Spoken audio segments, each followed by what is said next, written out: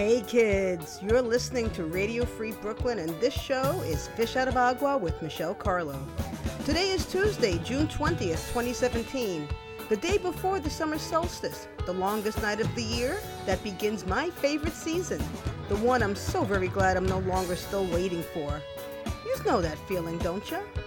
When you're changing shape and getting ready for something new, only you don't know exactly yet what it is or how you're getting there, and those annoying facts just keep getting in your way. Only, I think this song says that way better.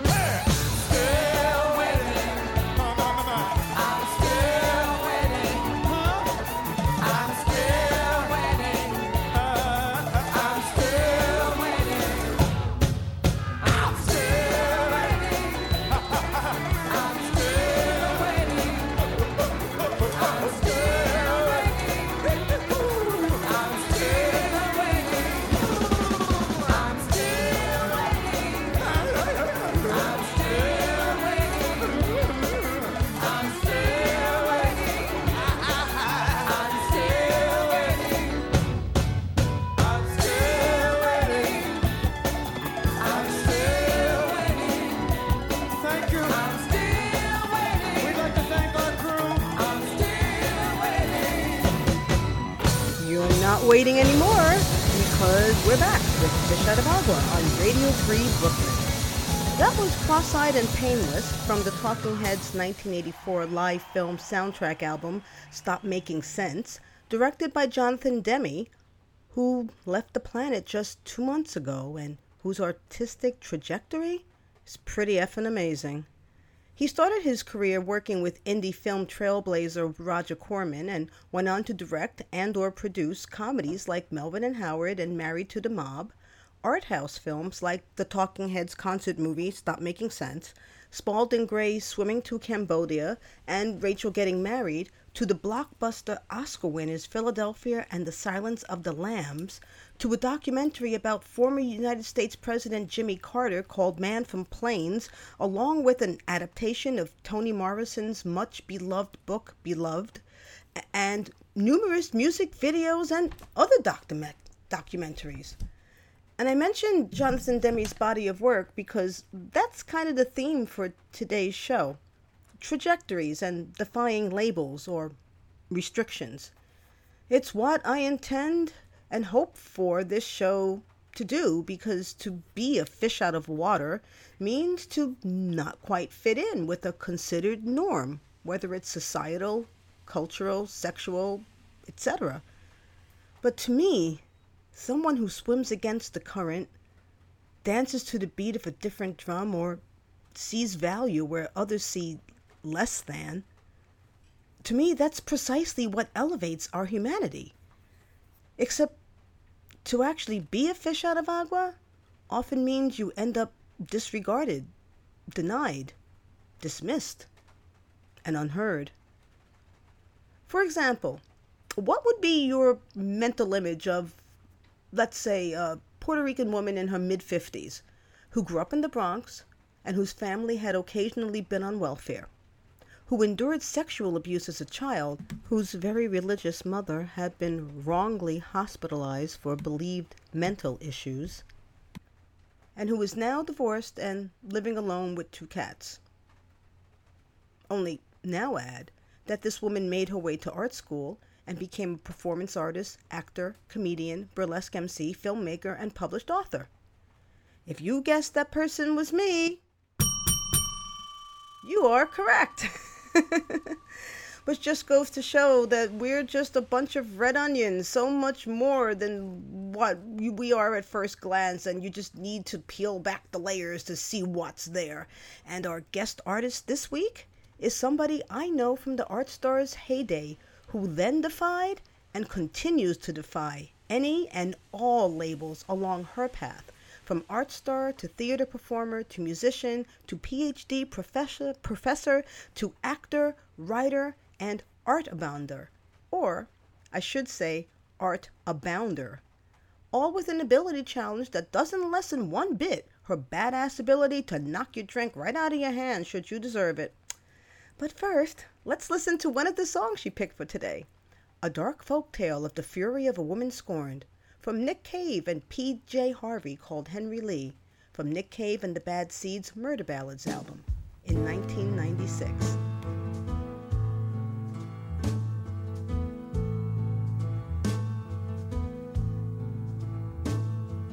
Get down, little Henry Lee, and stay all night with me. You won't find a girl in this damn world that will compare with me. The wind did howl, and the wind did blow, la la la la la la la lee.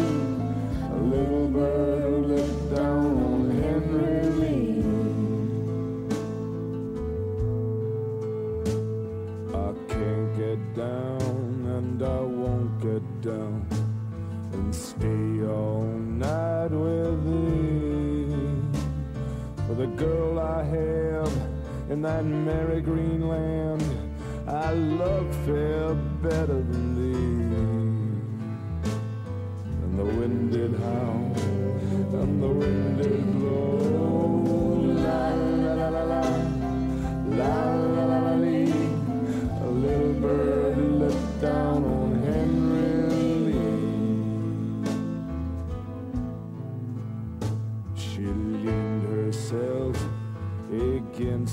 fence just for a kiss or two. And with a little penknife held in her hand, well, she plugged him through and through. And the wind did roll, and the wind did moan. La la la la la, la la la la la. A little bird let down on Henry Lee. Come take him by his lily white hands. Come take him by his feet and throw him in this deep, deep well that's more than 100 feet. And the wind did howl, and the wind did blow. La la la la la, la la la la lee. A little bird let down on Henry Lee.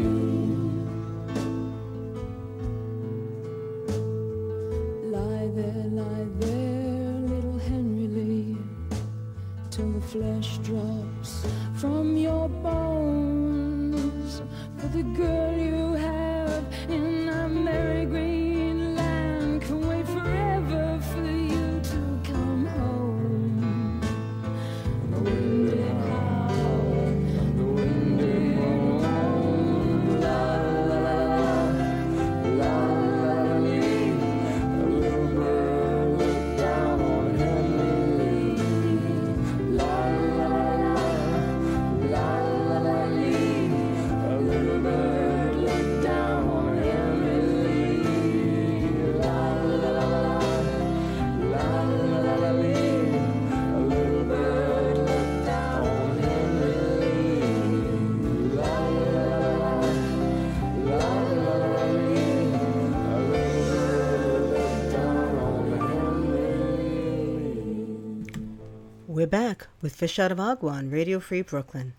And now it's time for my favorite part of the show, our Fish Out of Agua Guest Artist of the Week, woohoo! Which today, along with our usual applause, I'll preface in honor of her astrological sign with some meta-appropriate fanfare.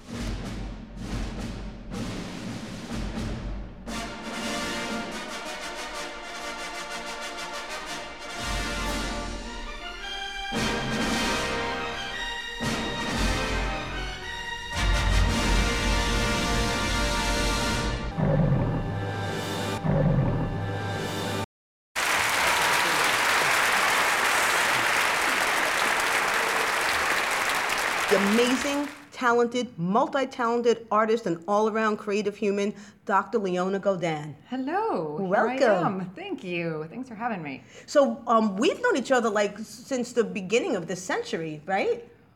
Basically. Yes, 2003 was the first time I ever went to an open mic, and you were there. Was it the one at Collective Unconscious, or was it Surf Reality? No, it was Collective Unconscious. It was just after, I think, Surf had closed. Oh, okay. Oh, so you didn't make it to Surf Stock? Nope. It was right after. I think it was maybe, that was a February, and I think that Surf had closed a few months before.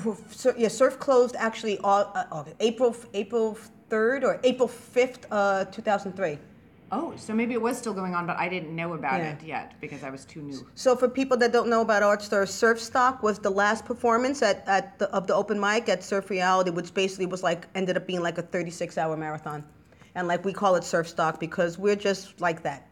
Anyway, so Dr. Godin, what brought you to the open mics? Had you been in New York very long? I had been in New York for a while, and I came here to do my PhD, and then I found that I wasn't sure if I wanted to stick with being an academic. And I also, at the same time, got a dissertation grant, which, if your listeners don't know, a dissertation grant is basically what every PhD student wants, which is a year to get paid and write. And then there's maybe some people out there that have had a lot of time on their hands to do their art and then find that they go a little mad. And so that's what happened. I was supposed to write my dissertation, and it was just way too much time on my hands. And so I got this wild hair where I thought, you know what, I'm just gonna I'm just going to roam around the Lower East Side and look for an open mic. Actually, one other thing happened where I had an accidental comedy routine at a karate camp, but that's a whole nother story. A karate camp. and at that time, you still were not really sighted, but you had more sight than you do now at the time. Definitely, yes. So listeners need to know that I am a blind person on the radio Yeah, airwaves. Yeah, it's almost kind of fitting, but yeah. We're telling you, even though you can't see what we look like, and she can't see you either. So I didn't realize that you came to New York as an academic. I always thought that you came with the performance background. No. So did you come from? I know you're from the Bay Area originally. Is that where you came from when you came to New York? No, it's complicated. Okay. I came from New Orleans, actually. Oh. So I Were you went going to Tulane or something? No, I graduated from, so I'm from San Francisco. I graduated from UC Santa Cruz, and my best friend was moving to New Orleans, and I was on an off semester. So I knew I was going to be applying for grad schools, but I hadn't done it yet. And so I took about a year and a half and just went to New Orleans. Oh my God, that's so awesome. Yeah, and we lived like complete bohemians. I almost didn't make it to grad school. Actually, there was a moment where I was in a rock band, and I had a little bed and breakfast job. I was the chef in this You little were the bed. chef? Yeah, in this little bed and breakfast. Blind chef? That's a show. Blind They didn't chef. know. They didn't know. I was pretty sighted. So when it was like most of my life has been spent being visually impaired. So you wouldn't know that I couldn't see unless you asked me to read something, because I just was missing like my very, very central vision and some night vision, so it was a little harder for me to get around at night. But for the most part, I could see pretty well. And we're talking the very early 2000s. We're talking like 15 years ago, basically. 2002, 3? Well, that was before then. So Okay. basically, I know we don't care about ages around here. No, these parts. I'm not doing ages. I didn't ask you how old you are. I'm saying she was we don't 7. care. She was 7. No, I was more saying like we don't care if we're middle-aged artists still living a bohemian lifestyle. I don't care. So what I'm I saying was just saying it for timeline for reference so we could see the trajectory of your this career. is 90s. So so I moved to She New was York. 7. Yeah. I graduated from college at age 12. I'm very Right, of course. smart. Yes, So yes. I really should have been a rocket scientist, but the blind thing got in the way. So I was in New Orleans from like 95 to 96, and then I moved to New York from there. And I Okay. came specifically for grad school to go to NYU grad school. And you ended up getting your PhD in After a very long time in English literature. the most useful thing in the whole world.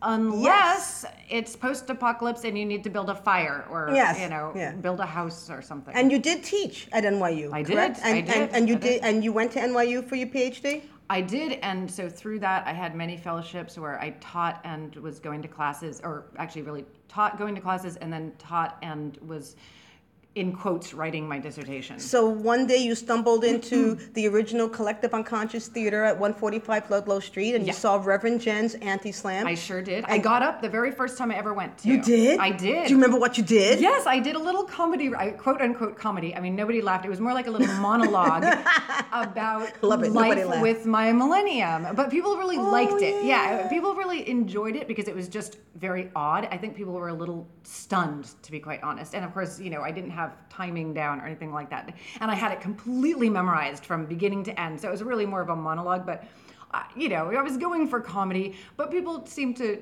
enjoy it. And again, it was just sort of so out of left field. There was a lot of comedy at the open mic that nobody laughed at. Yes. And they had much more experience than I did. So Millennium was the guide dog that Dr. Leona had at the time. He was a beautiful, big, black lab, right? He was beautiful. He was beautiful. And I remember meeting you that very first night, too. Really? Yeah. Was I obnoxious? No, you were very sweet. You were sort of one good. of the vanguard.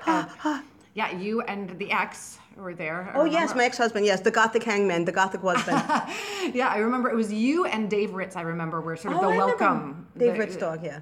Well, Millennium kept licking my hand. Yes, he That's was what he very just, friendly. and it was He like, was very don't touch the dog. And I'm like, well, what if the dog touches me? Yeah. And he would let this dog would literally sit there and lick my hand. Yeah.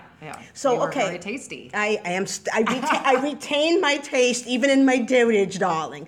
So that launched a time of different art Flux. stuffing for you, right? A great time of flux. Yeah. So where did your art take you from there? From Reverend My Joe's Anti-Slam goodness. to I Bowery mean- Poetry Club and So yes, that was February of 2003. So now we're talking, 15 years. And somewhere in the middle there, I did get my PhD. Somehow I finished my dissertation and actually got it. And by the time I finished it, I knew I wasn't going into academia, but it was good to finish. I mean, there was a time when I thought to myself, well, why am I doing this? Why am I bothering? But thank goodness I did, because it's, it's not the greatest thing in the world to have a PhD in English literature, but it's really sad to have almost gotten a PhD. Yeah, right. I get it. It's like English literature. it's not finishing sex. Yeah, It's like yeah. getting 3/4 of the way through and like you're saying, all And right, it's like forget sort of it. almost virginity, like, like you sort of lost it, but not. We're not under FCC rules here, thankfully. Oh, good, 'cause So it only went in 3/4 of the way. Yeah. Oh my Because God. As you can see, we know each other for a long time. Yes. Oh my God. So Sometime after that, we definitely, got. She got rid of the hubby, and we had some good times. we did. We had some fine times, none of which we're going to share with you. That's the, But we are going to share those are like the outtakes. Yeah, the outtakes. But I know that in the years since, and well, actually, let me just backtrack a little bit. I think you getting the graduate degree, the piled higher and deeper, as some people call it, right? The PhD, I've never heard piled that higher before. Yeah. Like, okay, when I went to SVA and I have a BFA.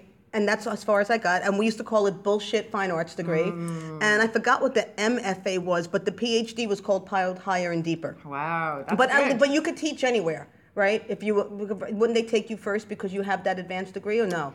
It's tough. I mean, when it comes to an actual university job, it's all about publishing, and it's it's kind of a direct trajectory. I mean, certainly I could get adjunct jobs, and that's what I was doing for several years. After I got before and after I got the PhD was a lot of adjunct work, and it's pretty boring. So after the open mics were done, and around the time that Bowery Poetry Club was closing, which was like around 2011 and 12, I know that you got in with the beautiful Horse Trade Theater Group, run by Erez Ziv. Hey Erez, redheaded Israeli, redhead shout out. And I know that you did a couple of their Frigid festivals, and I'd like you to tell us a little bit about the shows that you did there, what they were about, what inspired you, and blah blah. Sure. So when I was finishing up my dissertation, for the 100 years that I was finishing up my dissertation, I did not often read things that didn't have to do with the 17th and 18th century. But I somehow stumbled across this book called The Radical Lives of Helen Keller.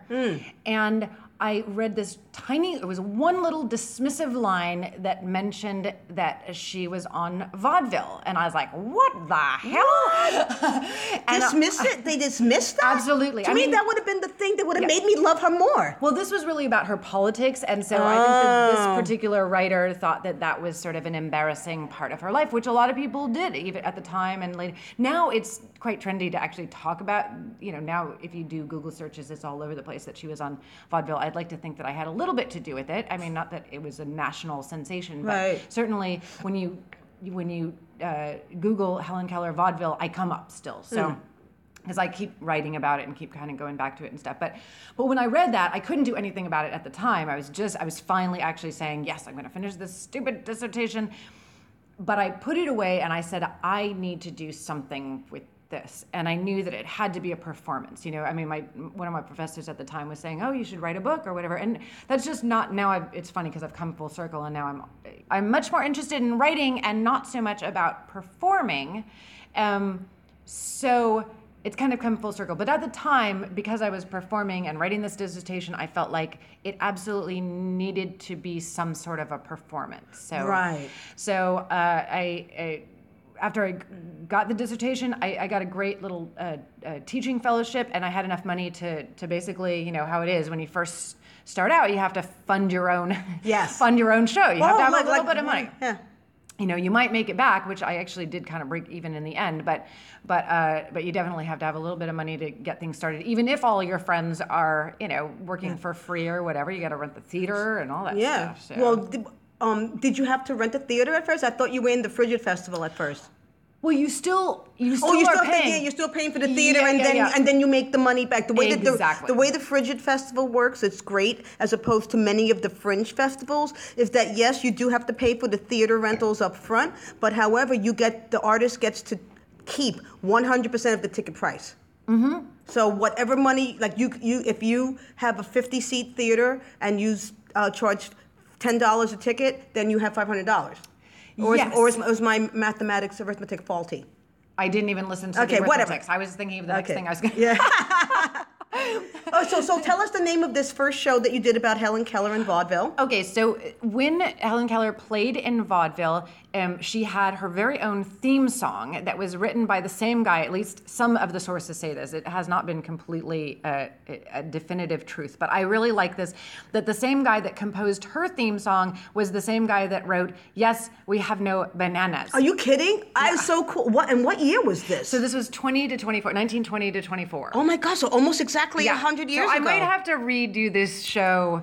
For the centennial. For this centennial. I might have to. I mean, it's funny because that show was much beloved, and because I was so new at performing, I had no fear. I mean, it's funny because I wasn't young by any stretch of the imagination, but I also had no fear because I just had never done anything like it. And all my friends were performing, so I was like, why not? And I think about it now, and there were a few moments when I was on stage when I was like, complete and utter stage fright would hit me at the most bizarre moments, because I just didn't have theater experience and stuff, and when you're doing a bunch of shows, it's scary, and it was a one-woman show, so it was scary. I mean, it was sort of it's kind of like thinking of what you did as a teenager. That's how I think of that show sometimes, where I'm like, wow, I can't believe I've had the balls to do that. You just do it. I mean, it's like me doing this radio show. I kind of like to have the DIY punk mindset that I do not let not knowing how to do something could prevent me from trying it anyway. But there's something about live theater that is really horrifying. Yes. So unless you look. So here, let me get to this point, and So the theme song was called...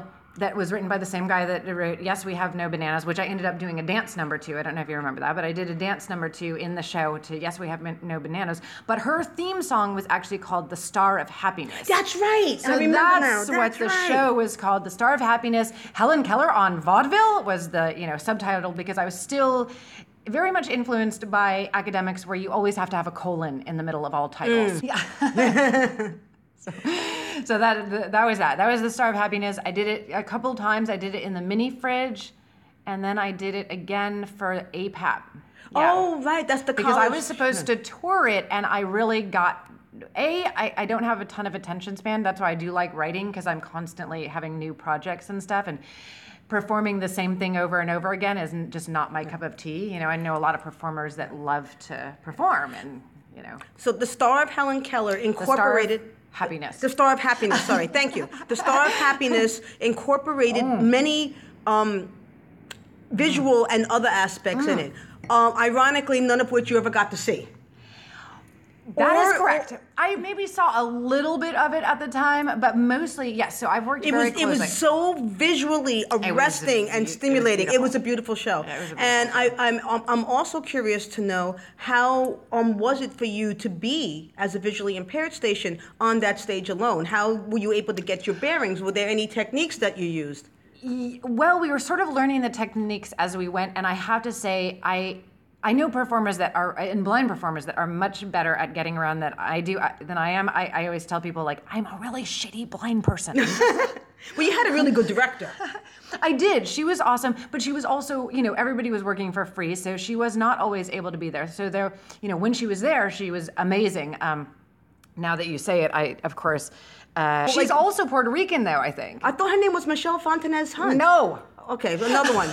Sorry, Michelle Fontanez Hunt, wherever you are, if you're listening. And I'm so sorry to the person that was my awesome director that I cannot for the life of me. Listen, we'll remember it, and if it comes later. Wine, damn it. I gave her a glass of Pinot Grigio. Anyway, so what were some of the visual things that were incorporated in the show? So I work very closely with dear friend of mine who is a photo archivist at the New York Public Library named David Lowe. David Lowe. Who you'll be hearing from a little bit because I think I talked Michelle into playing one of our songs in our band Gutter and Spine. Because she did become a musician. That's one of the things. That's true. Yeah, that's one of the But you know things. what's funny is that everyone says, well, you know, you've done so many different things. At the core of it all was always writing. You know, it was a way to actually get my writing out there because it took me a while to figure out how I could possibly read on stage, you know, so it took me many years to figure out, and it's still a little bit of a work in progress. But so songs were a way for me to kind of, you know, be able to perform my writing, and David Lowe and I were very simpatico with that, where we weren't the greatest musicians in the world, but we really loved like interesting and thoughtful lyrics. Yeah, so that was a the thing. songs are good. I enjoyed every gig. Yeah. Tell us a little bit about your second. The second solo show, thought I you did that was an ensemble. So right. I basically got a bunch of sighted people to play Oh, blind that's people. right. One of them being the storyteller extraordinaire Leslie Goshko, who we'll have on later this season. Oh, awesome! Yeah. Yeah. So we did. That's right. I was her accordion sidekick. That's right. We have to throw accordion player into the mix. What doesn't she do? Ballet. I did. No, I'm just kidding. I'm just kidding. I tried it, but So what was that's right. What was the name of that show? that was called The Spectator and the Blind Man. That's Stories right. of Seeing and Not Seeing, which I completely ripped off of my dissertation, as a matter of fact, because my dissertation was also called The Spectator and the Blind Man, only that was seeing and not seeing in the wake of empiricism, so a little bit more. Empiricism. So how many dissertations do you think become theater? I don't think that many. I know, probably not for an English major in Yeah. the 18th century. Probably not too many. I know. So, and I'm still working with that material. I mean, so basically that was the sort of what I billed as the very sexy history of the invention of Braille. So I kind of wrote several monologues, and there's actually still some I'm still writing some of them. I've written 2 more since then that have become kind of flash fiction instead. Nice. And you also are an actress. You've been in a couple of television commercials. Well, one commercial I thought I that's saw paid 2. for a lot of art. I thought it was 2. Anyway, No, whatever. no, Okay. just one. Okay. There's another one that people think, because damn it, apparently she looks a little bit like me. The one that she's kind of in the dark with the cane. Yeah. Yeah, not me. Oh, it's not. So after the solo performances and the acting sojourn, you've basically segued like into the one continuous thread of your art, which is writing, and like your latest project now is like you're trying to do an essay a week. That's kind of part of it. That's just simply for my blog. That's kind of the just a kind of a discipline thing. Well, you've published some really profound stuff. I mean, you've touched on some topics that like really like broke my friggin' heart. You know. At drmlgodin.com. Yes. So Collaborative. and you know, and you also are a poet, and I had heard a rumor that you prepared a little something. I to did. read for Is us. it that time? Yeah, let's get to it, and then we Cool. could end with the gutter and spine stuff and the song. Awesome. Yeah. So anyway, so this is what Dr. Godin now is going to read off of her iPhone, which I don't know how this works. So please explain. Yeah, so this is actually a new thing for me. I started reading in public about 3 years ago with a little machine that was basically a very mysterious thing that had a keyboard and then a speech output. So I would make the lines very, very short and basically arrow through the text. Which is something that I used to do when I would read something like perform a lecture or whatever at school. So I don't know why it took me so long to figure that one out. But now, because we're traveling, we're sort of artist vagabonds. She and her partner are vagabonding, Yeah, or we're art vagabonding. vagabonding, Yeah. or vaga-arting. We're vaga-arting. You're vaga-arting. Or artabonding or something. Oh, I like artabonding. I like artabonding. It sounds like the Audubon or something. So did you utilize this technique in the art exhibit that you had before you left New York for your year of artabonding? No, that was completely different. That was this crazy. Sorry, I'm saying yes that it's okay that I'm on my iPhone. So maybe I should just explain this really quick. Okay. So I've got just a regular old iPhone here, the kind that everybody buys at the Apple Store, and every iPhone is equipped with something called VoiceOver, and you just go to the settings in accessibility, and you can turn on voiceover. So if you want a good time, you can turn on voiceover, and then you can do what's called a 3-finger tap, and that will turn off the screen for you, and you can feel what it's like to be a blind person on an iPhone. So you can try this at home without any danger. Wow. Yeah, So, so it anybody- doesn't like blow up. It doesn't blow up. It doesn't blow up. You just have to find your way around to be able to. Wow. to So to how turn do it you back up. find your way around? Are things raised? Are they? They're not warm? raised. Are It's they- just a regular old iPhone. Here, so I'll give a tiny demonstration. So it's Okay. basically just speech. So we get a little preview of my poem here. But so basically. Oh, so there's audio prompts. It's like Siri's talking to you. So basically, the only reason it's different is because here I'm going to go to the desktop because people are always so interested. So. This is just my desktop. So the only thing that's different with my iPhone is that instead of when I do a single tap, instead of activating it, it reads it. So here are all my apps here, iBooks, Playbook. Oh, here I should slow this down, shouldn't I? Actions available. Characters. It sounds like. It doesn't sound like Major Barrett in Star Trek. Container. Here, if I slow it down a little bit, sorry. Characters. Words. Speaking rate. Okay, speaking rate. 65, 60%, 55%. Here, maybe you can understand it now. Kindle. Sorry, sighted people. I know you need a little Dropbox. handicap. Listen. I'm a geek. I'm fascinated with this. So, Box. All right. So here we have all these different apps. So basically, in order to interact with something, I double tap. So instead of single tapping, I double tap. Single tap Dropbox. is for it to read it. Oh, okay. So it's exactly the same, and that's why I say you don't need any new equipment, nothing at home. You can know exactly what it's like to interact with Wow. with so, an iPhone. so like anybody can try this. Yeah, they do have Braille outputs, which I know people have those. I'm just, after all of my interest in Braille, and I'm fascinated by it. I think it's the coolest thing ever. I really suck at it. So I don't really use Braille that much. I use it to, mark my makeup and stuff. But other Well, than that would be useful. You don't want to put your lipstick on your eyes as eyeshadow. well, lipstick, no, that's pretty obvious. Yeah, but I know. like colors. I know, yeah. I was Smart being ass. facetious. I am a smart ass. That's why we're friends. That's why you love me. All right. So Okay. tell us a little bit about this poem. This poem, did I write this poem? I wrote this poem a couple of years ago. It was inspired by a line in Nietzsche. So I always say that I dedicate this poem to Oh, God, English lit majors. my boyfriend, Freddie Nietzsche. And, Freddie? yeah, Freddie. Oh, that's right, Frederick. Yes. I'm thinking of Fab Five Freddie, And what's the other Freddie? Jason from, Yeah, right. Yeah, Yeah, just yeah. almost as scary. And I also Almost had as an Uncle scary. Freddie.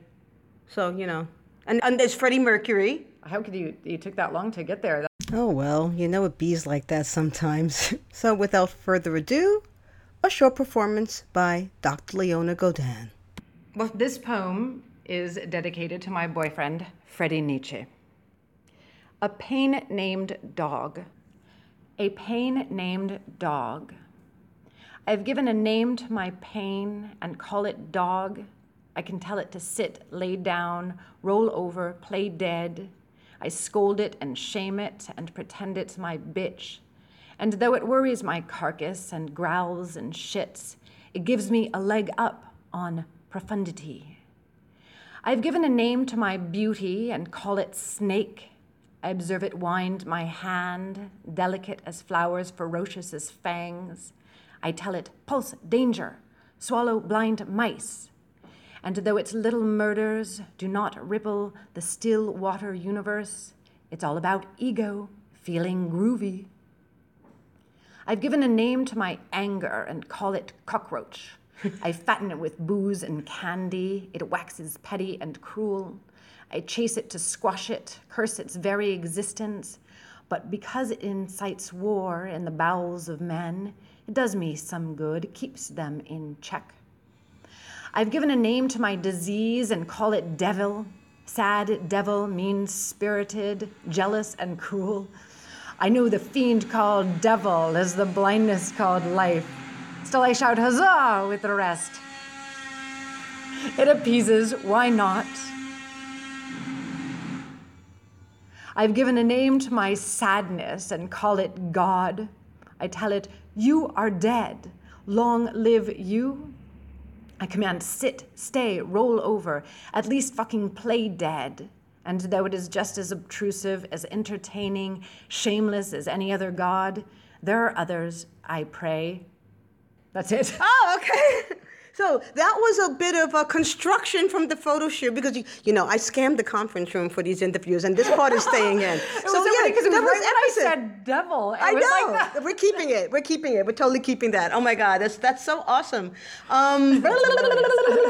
You know that poem actually sounds a little bit like a Gutter and Spine song. It like has some of that the lyrics. quality. Has It probably that could have quality. been. If I was still in Gutter and Spine, it probably would have been a Gutter and Spine I song. do want to get to Gutter and Spine. Yeah. The other thing that I want you to talk about is your art, the art that the visual art that you make, and I want you to talk a little bit about how you transformed your apartment, your New York City apartment, into an art exhibit right before you and your partner left for your year of Vaga arting or art bonding. Art of bonding. I like art bonding. That is hilarious. Yeah. So I had a lot of shit. I had lived in this Astoria apartment for 17 years, almost since the time that I came to New York, and I just collected a ton of stuff. I kept bringing stuff back from California, old clothes. And then I got really into doing Braille art for a while, so made lots of kind of pieces with plaster of Paris. You can do a lot with plaster of Paris and Braille paper. So all those things combined to make this exhibit where I was basically needing to get rid of a lot of stuff. I mean, you're not going to take, scraps of old lace on the road with you or clothes. Literally, I had a skirt that I had had when I was 12. I thought I would repurpose it for something, and then I never did. So for the art exhibit, I covered this pink taffeta skirt. I used it to cover a shovel that happened to be in my house. So that's the kind of stuff I did. Paper mache, one of my old given to me accordions, because once you have an accordion, everybody wants to give you accordions. So I had like 4 accordions, some of which were nice, some of which were not so nice. So the not so nice one got paper mached with drum music, which the drum music was because at one time I was a drummer for Gutter and Spine. Yeah. I don't know, what struck you in that exhibit? What did you struck like? me were the little devices that you used to point at something and then it spoke to you.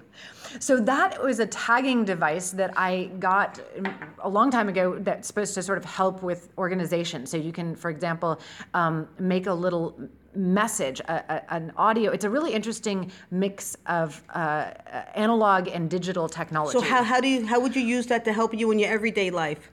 So if I were a normal blind person, I would have used it to like label spices or label, my makeup or label shampoo. So basically, you can put these little round tags, and then you touch this magic wand to it, and you press a button, and the magnetic strip takes on a voice message. So you can say, beep, cinnamon, or beep, green beans. So how did this incorporate into art? So instead of using this practically, which I actually never did use it practically, for my installation, because it was a distillation of everything that I had in my Astoria apartment. And this was a big apartment. It was like a 3.5 bedroom place that I had shuffled from one room to another. So I had a ton of crap. Many a party. Yeah, many a party, ton of crap. So I decided that I would make my own labels. The way that you would have at a museum, you would have something that would say sort of when it was made, what the material was, what the name of it was, or what have you. So I decided to make my own, and they were sort of poetic. When my guests, my tours went through, I would give the wand to a special person. I think it was you on your tour. And you would touch the little wand to the dot, and then that would tell you about what that exhibit was, what that particular piece was. It was just so amazing. And then that was a construction Photoshop noise we heard behind a little bit of this segment. And okay. Yeah, nice mixing. I know, right? We'll figure it out. So in closing, I'm going to close with one song from Gutter and Spine. Can you just briefly tell us about the inception of Gutter and Spine, who was in it, and who's going to be in this song? Yes, well, this is myself singing a song called Sludge that was inspired by a poem by Lady Mary Roth, another shamelessly English department thing. But it's a pretty rockin', I think you can agree that it's a pretty rockin' song. So in it is David Lowe on guitar. He wrote the guitar part. who was playing on that? And then, I'm on drums and singing, and David Hornbuckle, another Yes. amazing art star, is playing bass. And I think he might have a PhD by now, too. All these educated art stars. Anyways, he was a very excellent musician, and we recorded this song, and our album. And actually, that was the album name was Sludge. So gutters, and spines, sludge, and slime, and art. Dr. Leona, before we get to the song, do you have anything else you'd like to say to Fish Out of Agua and Yes. Radio Free Brooklyn? One more thing. Gutter and Spine may sound like a punk rock name, and it is, but it was also a very literary term. So maybe this is a little guessing game for our listeners. Gutter and Spine, how is it literary? Shall I answer? Shall we answer? All right, so here we go.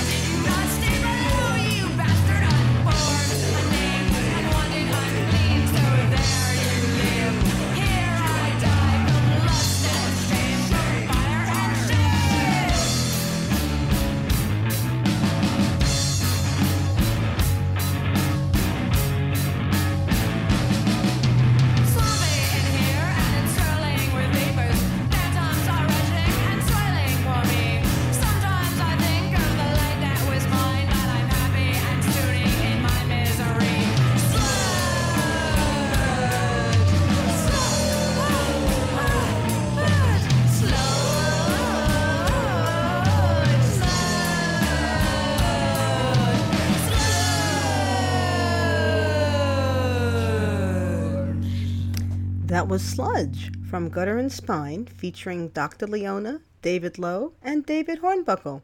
Like them? Find them on Apple Music, Amazon, or Spotify, just like the cool kid that you are. Gutter and Spine was there one day, gone the next. Just like a lot of art. I guess not everything is meant to be archival. So, yeah, sometimes that reminds me of how some of our friends, family, or coworkers sometimes just don't get why we do what we do. Because being an artist is different than being what my fetish friends would call vanillas, my witchy friends would call muggles, or what, for argument's sake, I would call civilians. And sometimes you ask yourself, why are you still doing this? But you know what the answer is. Like in this storylet, this little story snippet that I originally wrote for a newsletter called Toxic Pop. Anybody out there remember Toxic Pop? I wrote this a sprinkle of years ago, and it's called Because. Last Thanksgiving, a family member asked me, why did I choose to be an artist when I could have been, in their mind, so many other far more worthy things? A doctor, a lawyer, a teacher, an office manager, a dental hygienist. And then they asked me, so, you've been doing this forever. Why aren't you famous yet? When are you going to be on TV, Broadway, or in a movie with people whose names I recognize? Why wasn't your book in my Book of the Month club? Ah, and then there was my personal favorite. Michelle, aren't you way too old for this? When are you going to get a real job, a real life? Be normal. Why indeed? When I thought about it, I thought, yeah, why would anyone normal subject themselves to insecurity, working 2 or more jobs 24/7, 365, creating things maybe only a handful or roomful of people may ever get to read or see, things we may not live to enjoy recognition for. Why would anyone normal subject themselves to constant examining and re-examining of one's means, methods, and motives? Of perhaps not ever owning a primary house, never mind a summer residence, a car, or health insurance? Why would anyone normal continue to create through resistance, procrastination, unemployment, breakups, disappointments, accidents, illnesses, deaths? Why would anyone normal subject themselves to living week to week for yet another year? Of refusing to tell the wolf, to feed the wolf that tells you you're an imposter, a fraud, you'll never be good enough. So why don't you just give up now?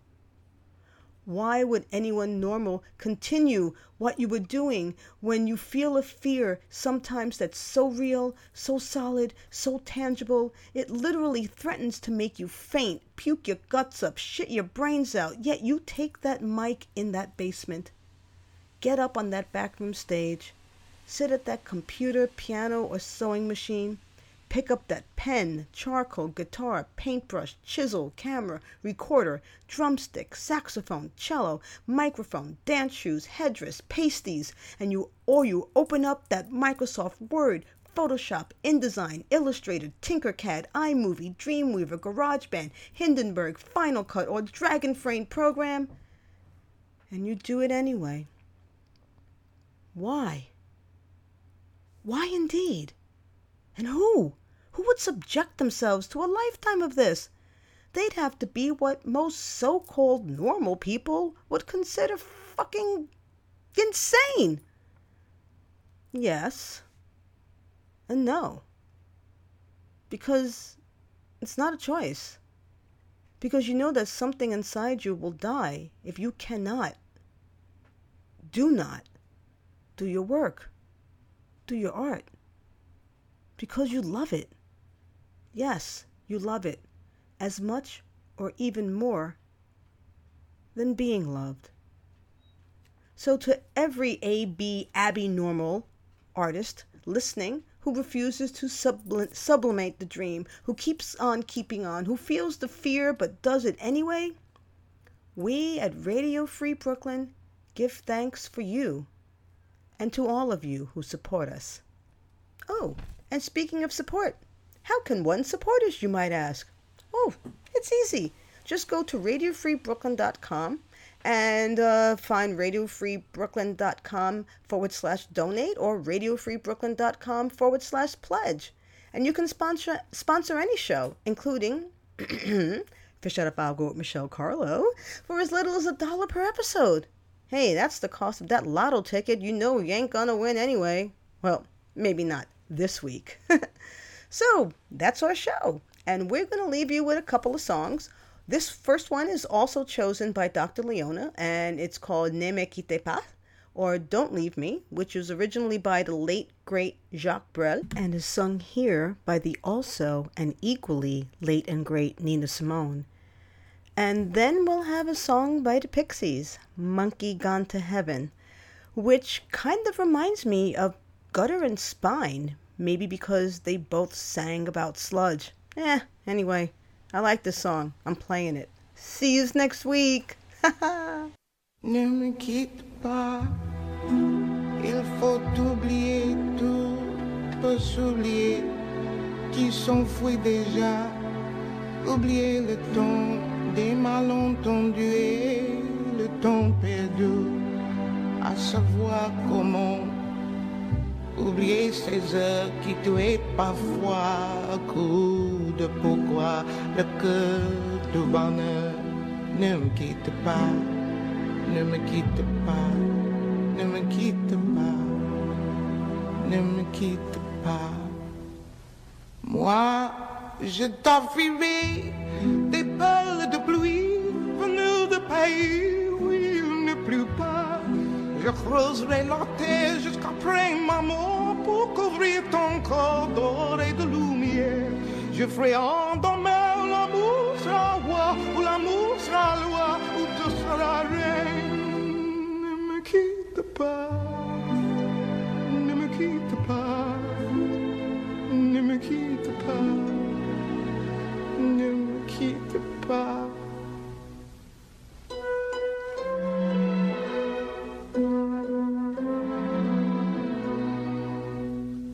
Ne me quitte pas, je t'inventerai des mots insensés que tu comprendras.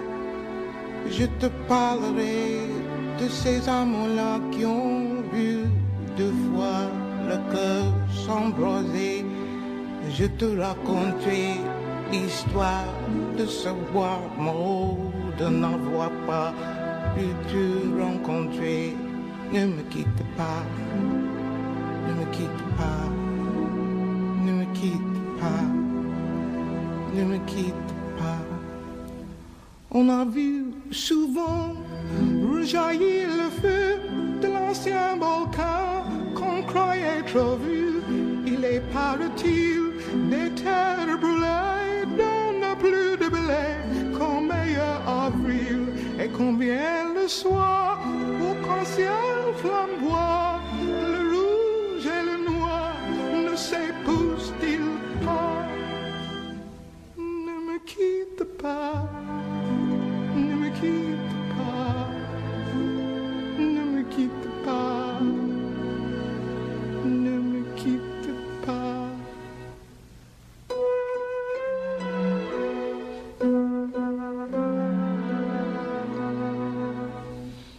Ne me quitte pas, je ne vais plus pleurer, je ne vais plus parler, je me cacherai là, à te regarder, danser et sourire, à t'écouter, chanter et puis rire. Laisse-moi devenir l'ombre de ton ombre, l'ombre de ta main, l'ombre de ton chien. Ne me quitte pas, ne me quitte pas, ne me quitte pas, ne me quitte pas.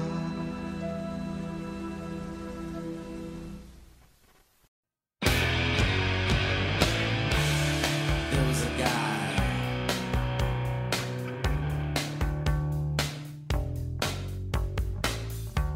an underwater guy who controlled the sea.